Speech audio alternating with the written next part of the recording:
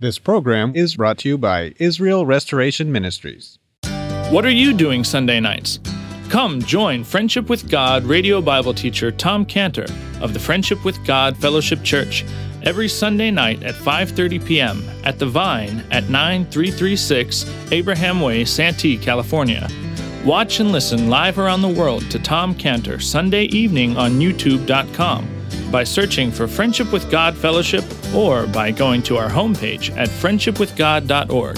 That's friendshipwithgod.org. Welcome to Friendship with God with our Bible teacher, Tom Cantor.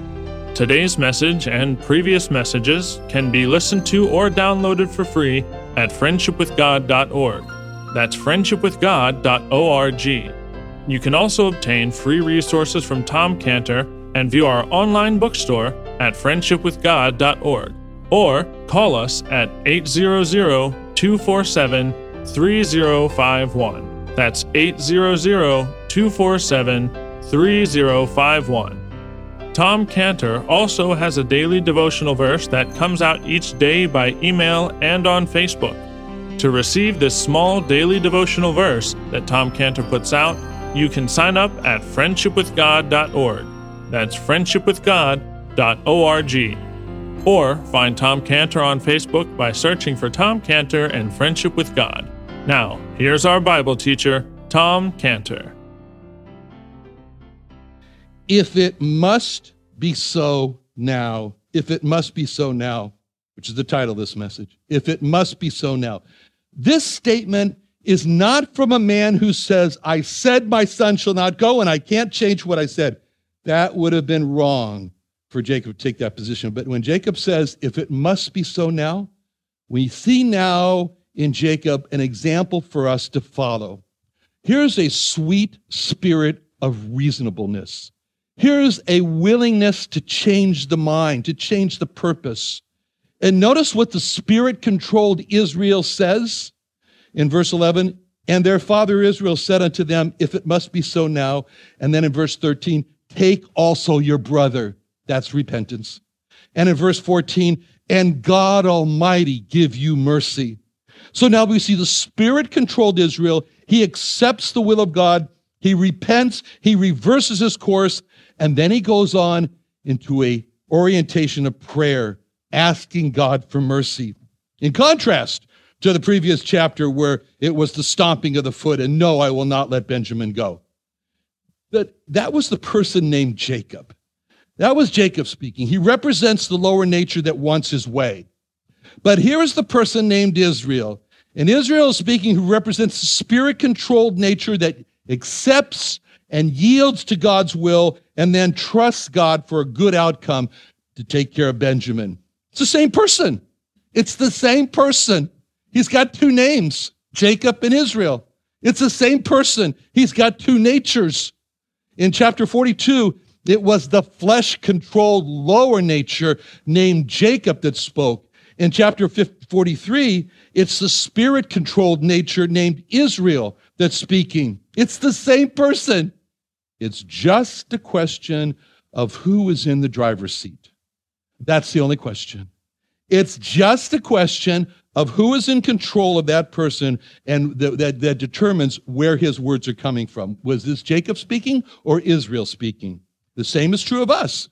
We're one person. But just like Jacob, we have two natures. We have a Jacob lower nature.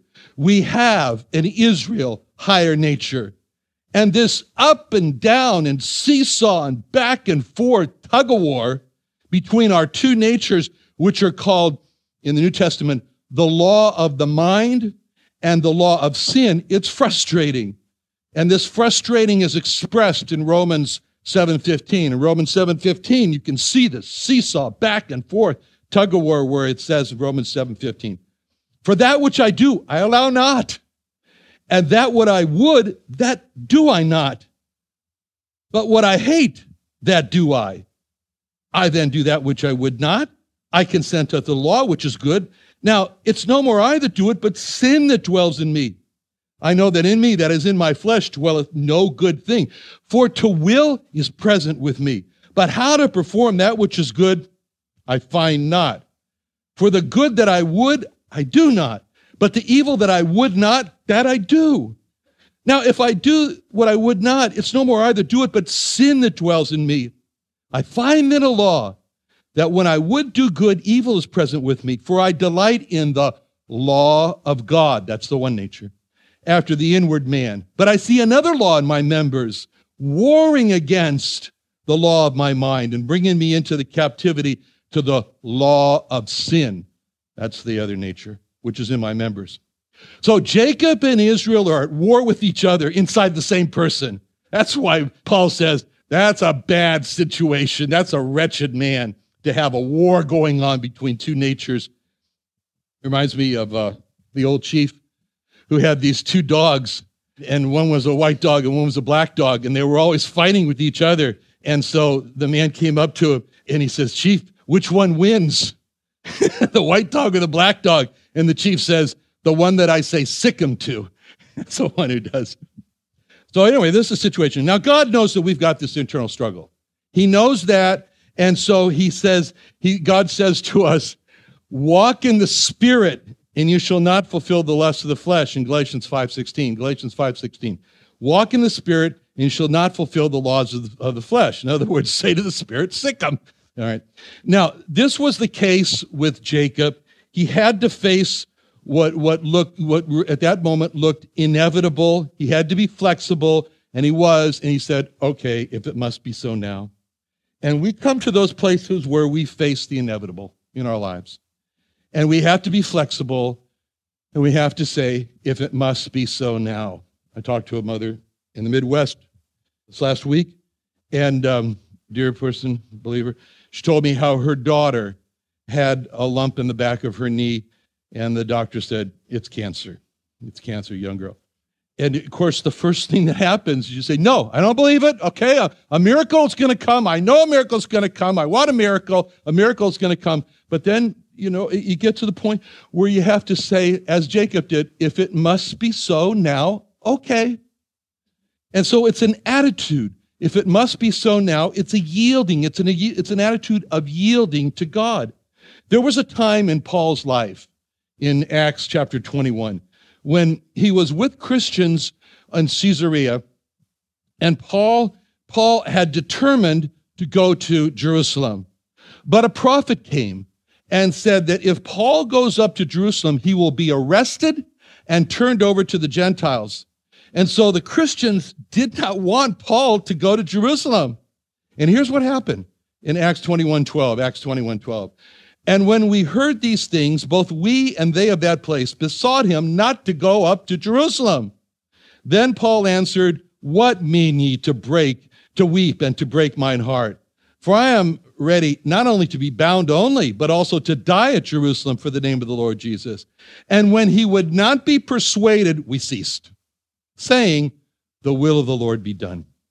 The Christians had begged Paul, don't go to Jerusalem. And they tried everything they could to try to persuade him. Don't go.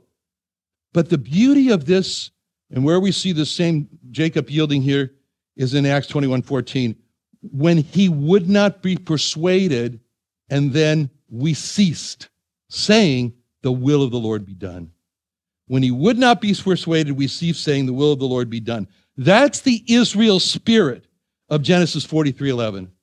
If it must be so now, 43:11. That's what God wants to see in us. A willingness to accept what we don't want, and then to say, the will of the Lord be done. Now, Jacob, he's changed his mind. He's going to allow Benjamin now to go down to Egypt. He doesn't want to, but if it must be so now. And in the importance of two words, notice them in verse 11, when he says, do this. If it must be so now, do this. So Jacob has a plan, and now he's focusing on what needs to be done next, which is prepare this present here.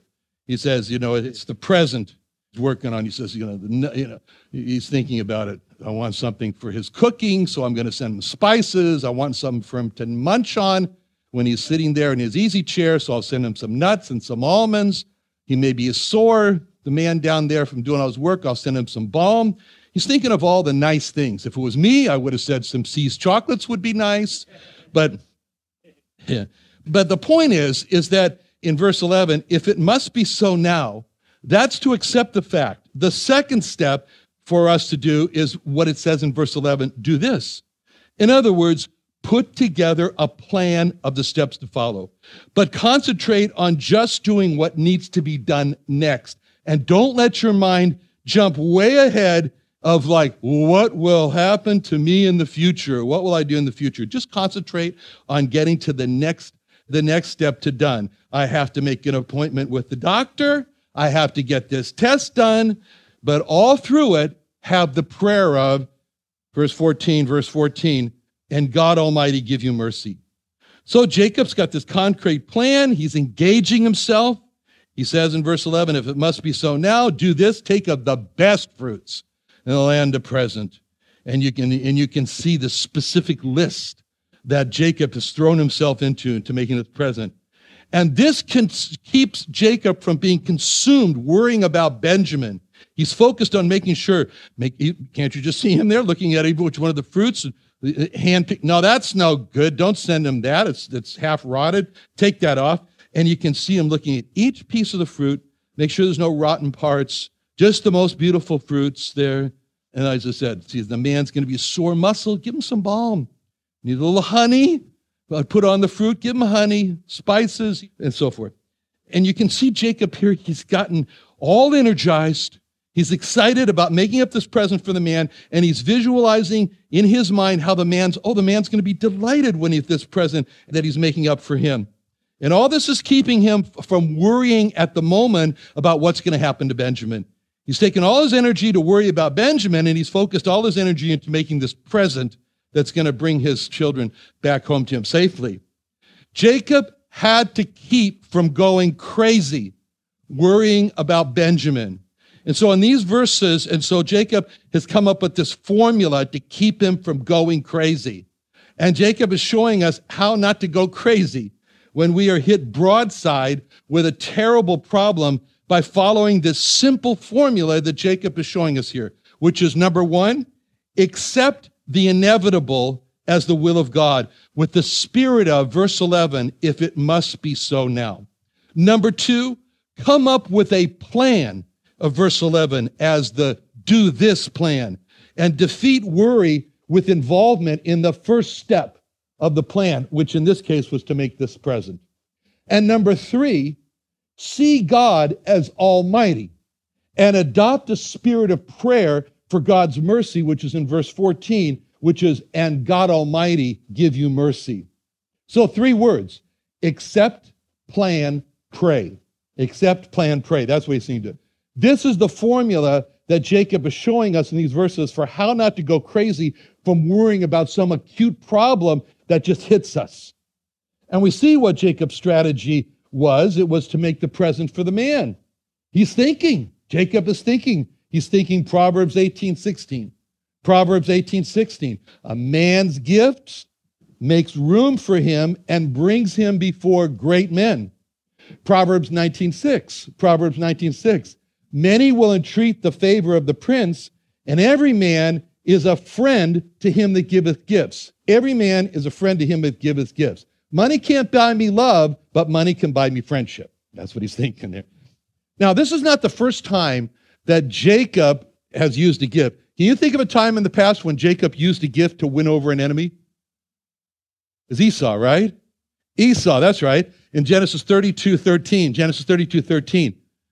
There, Jacob was about to be killed by his brother.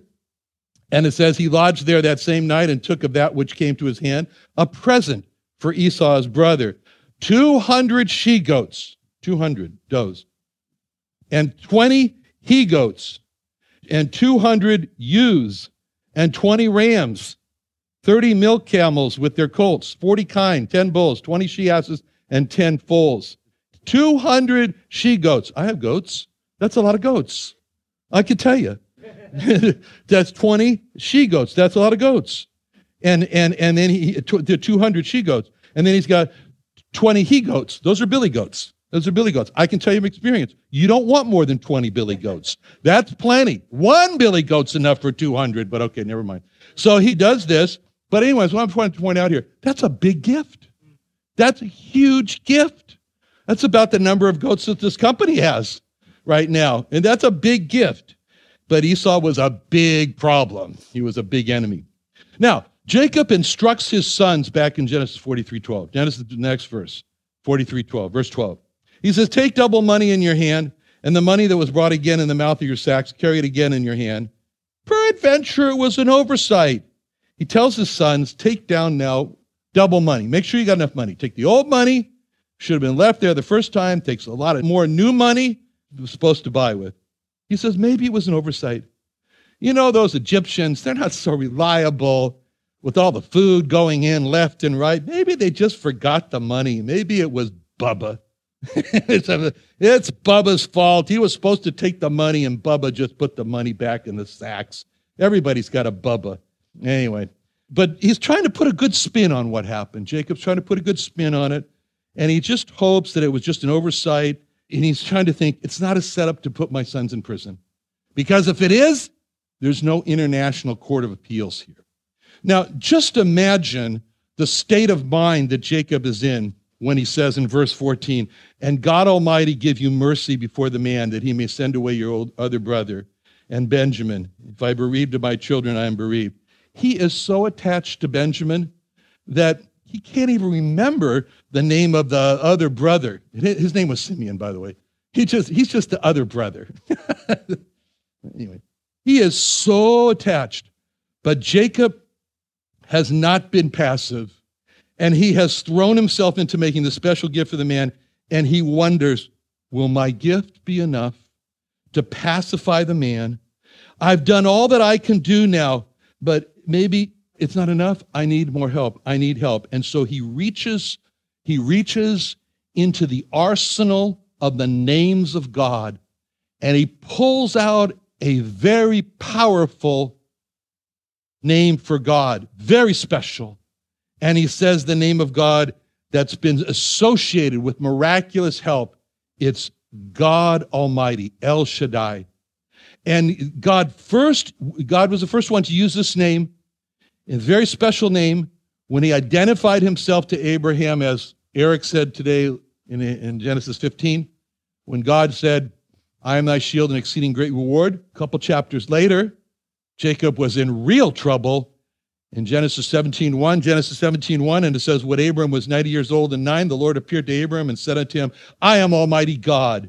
Walk before me and be thou perfect. He said, I am God Almighty. That was a very distressful time in Abraham's life, because Abraham had just fought and had taken the captives and the spoil from 5 kings. He took all their booty, he took the prisoners, and he gave the booty to a very, very wicked king of Sodom. But Abraham did that to free his nephew Lot. But Abraham didn't want to live by the sword. And so at that time, Abraham feared for his own protection.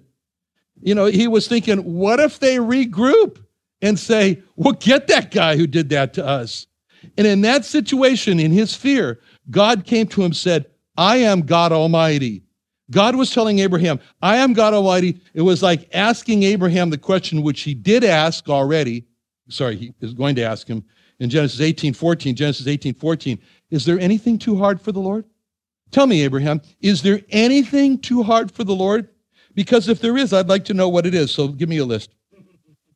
Ever since God told Abraham, I am God Almighty, that name for God became very special for the family, very special.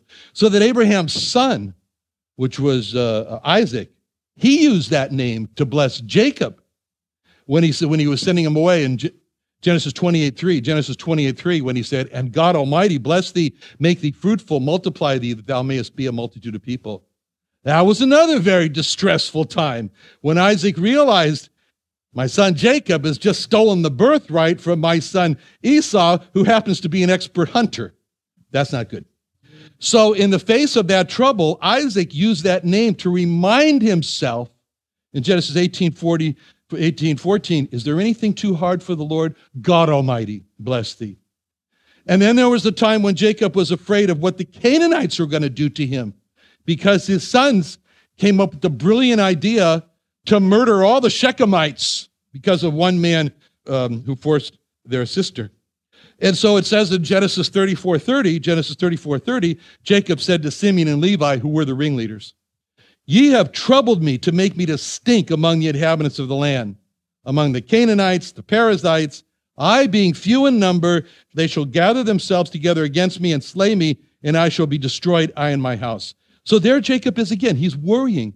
How am I going to not be attacked, not be destroyed? I am so afraid.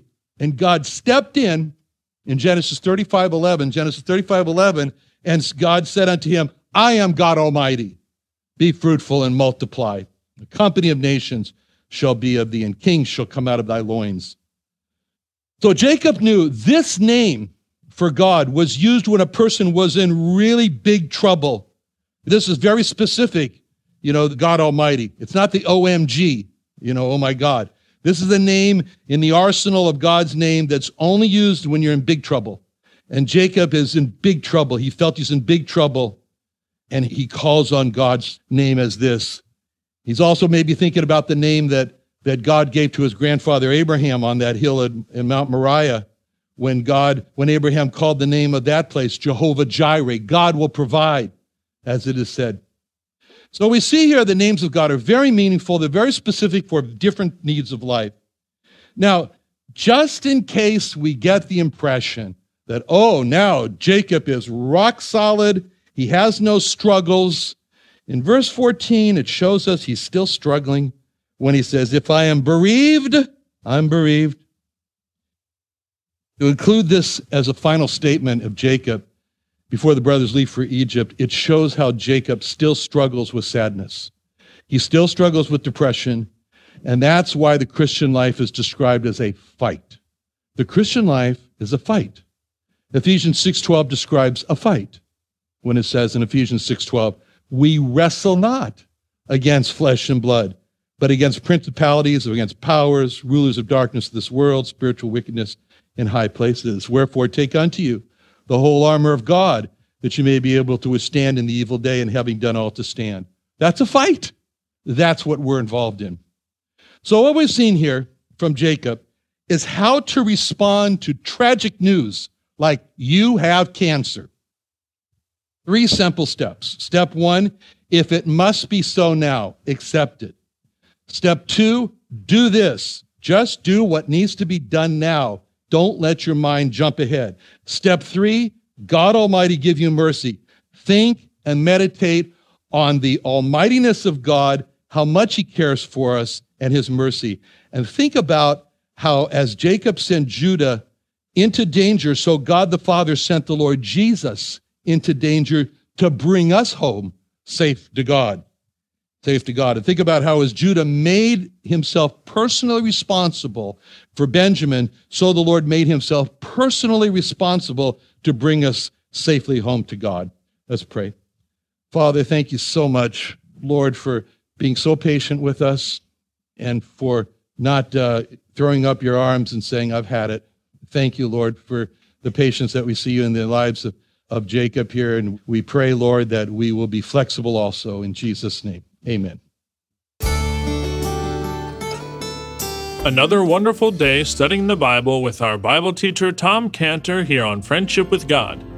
Don't forget that today's message and previous messages can be listened to and downloaded for free at friendshipwithgod.org. That's friendshipwithgod.org. You can also go online to find free resources from Tom Cantor and our online bookstore at friendshipwithgod.org. You can also find Tom Cantor on Facebook, and you can also go to friendshipwithgod.org to sign up for his daily devotional. Tom Cantor is also the founder of Israel Restoration Ministries. You can visit that website at israelrestoration.org. You can write to Tom Cantor at P.O. Box 711330, Santee, California 92071. That's P.O. Box 711330, Santee, California 92071 or email Tom Cantor at tomcantor@friendshipwithgod.org. That's tomcantor@friendshipwithgod.org. For more information about Tom Cantor and Friendship with God and Israel Restoration Ministries, call us at 800-247-3051. That's 800-247-3051. What are you doing Sunday nights? Come join Friendship with God radio Bible teacher Tom Cantor of the Friendship with God Fellowship Church every Sunday night at 5:30 p.m. at The Vine at 9336 Abraham Way, Santee, California. Watch and listen live around the world to Tom Cantor Sunday evening on YouTube.com by searching for Friendship with God Fellowship or by going to our homepage at friendshipwithgod.org. That's friendshipwithgod.org. This program was brought to you by Israel Restoration Ministries.